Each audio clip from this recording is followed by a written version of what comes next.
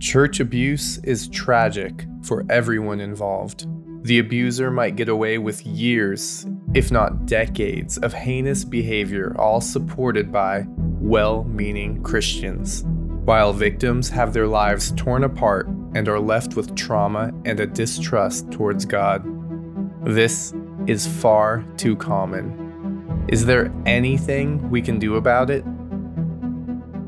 When Jesus sent the 12 into a hostile and dangerous world, he gave them instructions on how to act. He said, "Be wise as serpents and harmless as doves." And many of us are better at being doves than serpents.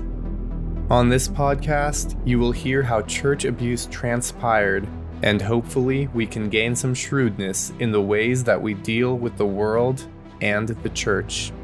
Episodes will be released sporadically. The best way to keep from missing them is to subscribe wherever you listen to podcasts. Thank you for joining me on the Shrewd Church podcast.